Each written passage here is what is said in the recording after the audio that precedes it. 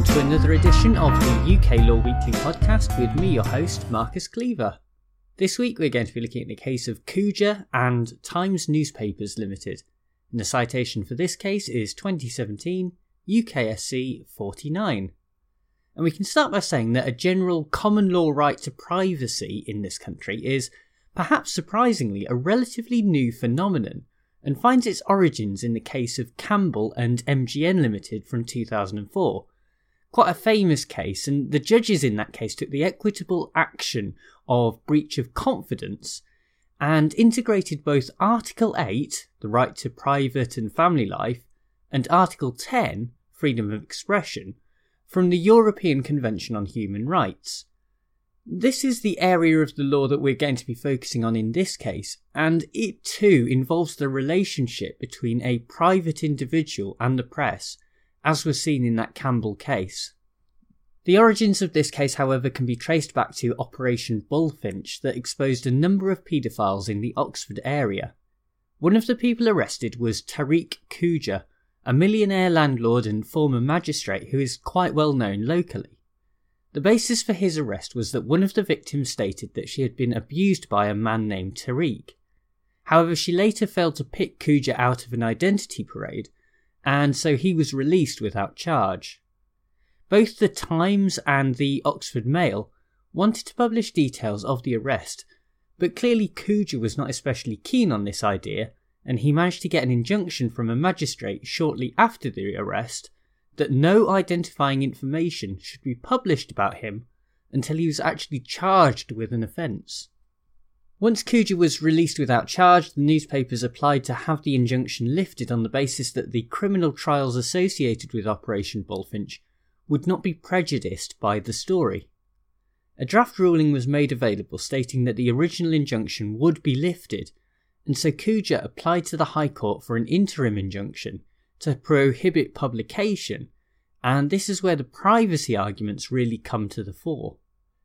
Nevertheless, the application for such an injunction failed at both the High Court and the Court of Appeal, and so the case came before a 7-judge panel in the Supreme Court, where we will pick up the arguments. As mentioned at the start, the main contrast is between Articles 8 and 10 of the European Convention on Human Rights, and when attempting to achieve a balance between those two competing rights, the approach that the court takes is derived from the 2004 case of In Re S Identification Restrictions on Publication. However, part of Khuja's argument was that the more recent case of A and British Broadcasting Corporation in 2014 had altered the approach that the court should take.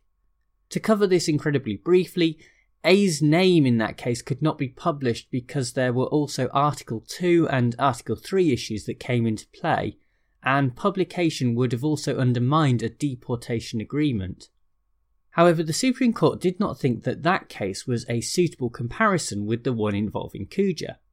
A and BBC was very dependent on the unique facts of that case and could not be applied here, so the lower courts had been correct to rely on the earlier reasoning in Re S.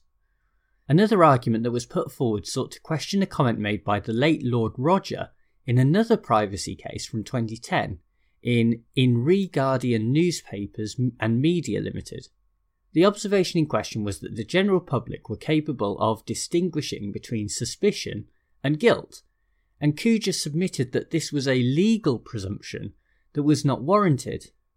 The majority of the Supreme Court, 5 judges to 2, were also unimpressed by this line of argument and held that Lord Roger was not intending to establish a legal presumption, but was merely commenting on the view that would be taken by the public at large. It should be noted that there was dissent on this point from Lords Kerr and Wilson, who held that there was an intention to state a legal presumption, but there had been no evidence given in support of this presumption. Given that this had actually been the basis for the lower court judge dismissing Khuja's application for an injunction, they dissented on the overall decision and would have found in favour of the appellant.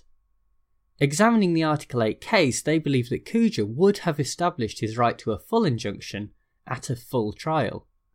Overall, though, the majority felt that there is no reasonable expectation of privacy for the matters that were discussed, and any impact on Khuja's family would only be indirect or incidental.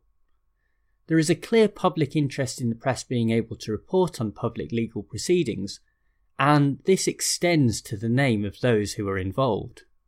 When I was thinking about a conclusion to this episode, the theme of the case, and in particular the distinction in the public's mind about suspicion and guilt, made me think about the wide range of sexual assault cases from Hollywood and Westminster that are currently dominating the headlines. All of the cases that are being reported on are horrendous, and a huge amount of sympathy is rightly going out to those who have been affected. On the other side of that coin, there is also a huge amount of anger being directed at the perpetrators of this sexual violence, and this is where more subtle legal questions come into play. Of course, when dealing with someone like Harvey Weinstein, the questions are a lot easier because there are simply so many allegations and open police investigations that it is hard to ignore. But how do the press deal with the fact that Weinstein denies the allegations of rape and has not actually been found guilty at trial as yet?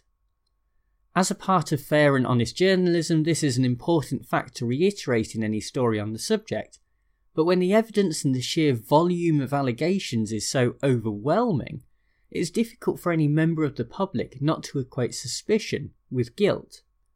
This brings us back to the case before us today, where a similar problem emerges. Should there be a legal presumption that the public understands the distinction between suspicion and guilt? The problem here is that I don't think that this can become a question of degree. We cannot say that the public is more or less likely to associate suspicion with guilt in certain cases, and therefore apply a right to privacy on that basis alone. The real problem is that the courts are basically debating whether or not the public are idiots, and this is dangerous ground. Of course, there are always going to be some people who will equate suspicion with guilt, and in the current climate, this is not even surprising. But these people should be given the freedom to make their own decision, even if that is wrong. Reputational damage is something that has to be managed through openness and honesty, rather than hiding behind injunctions.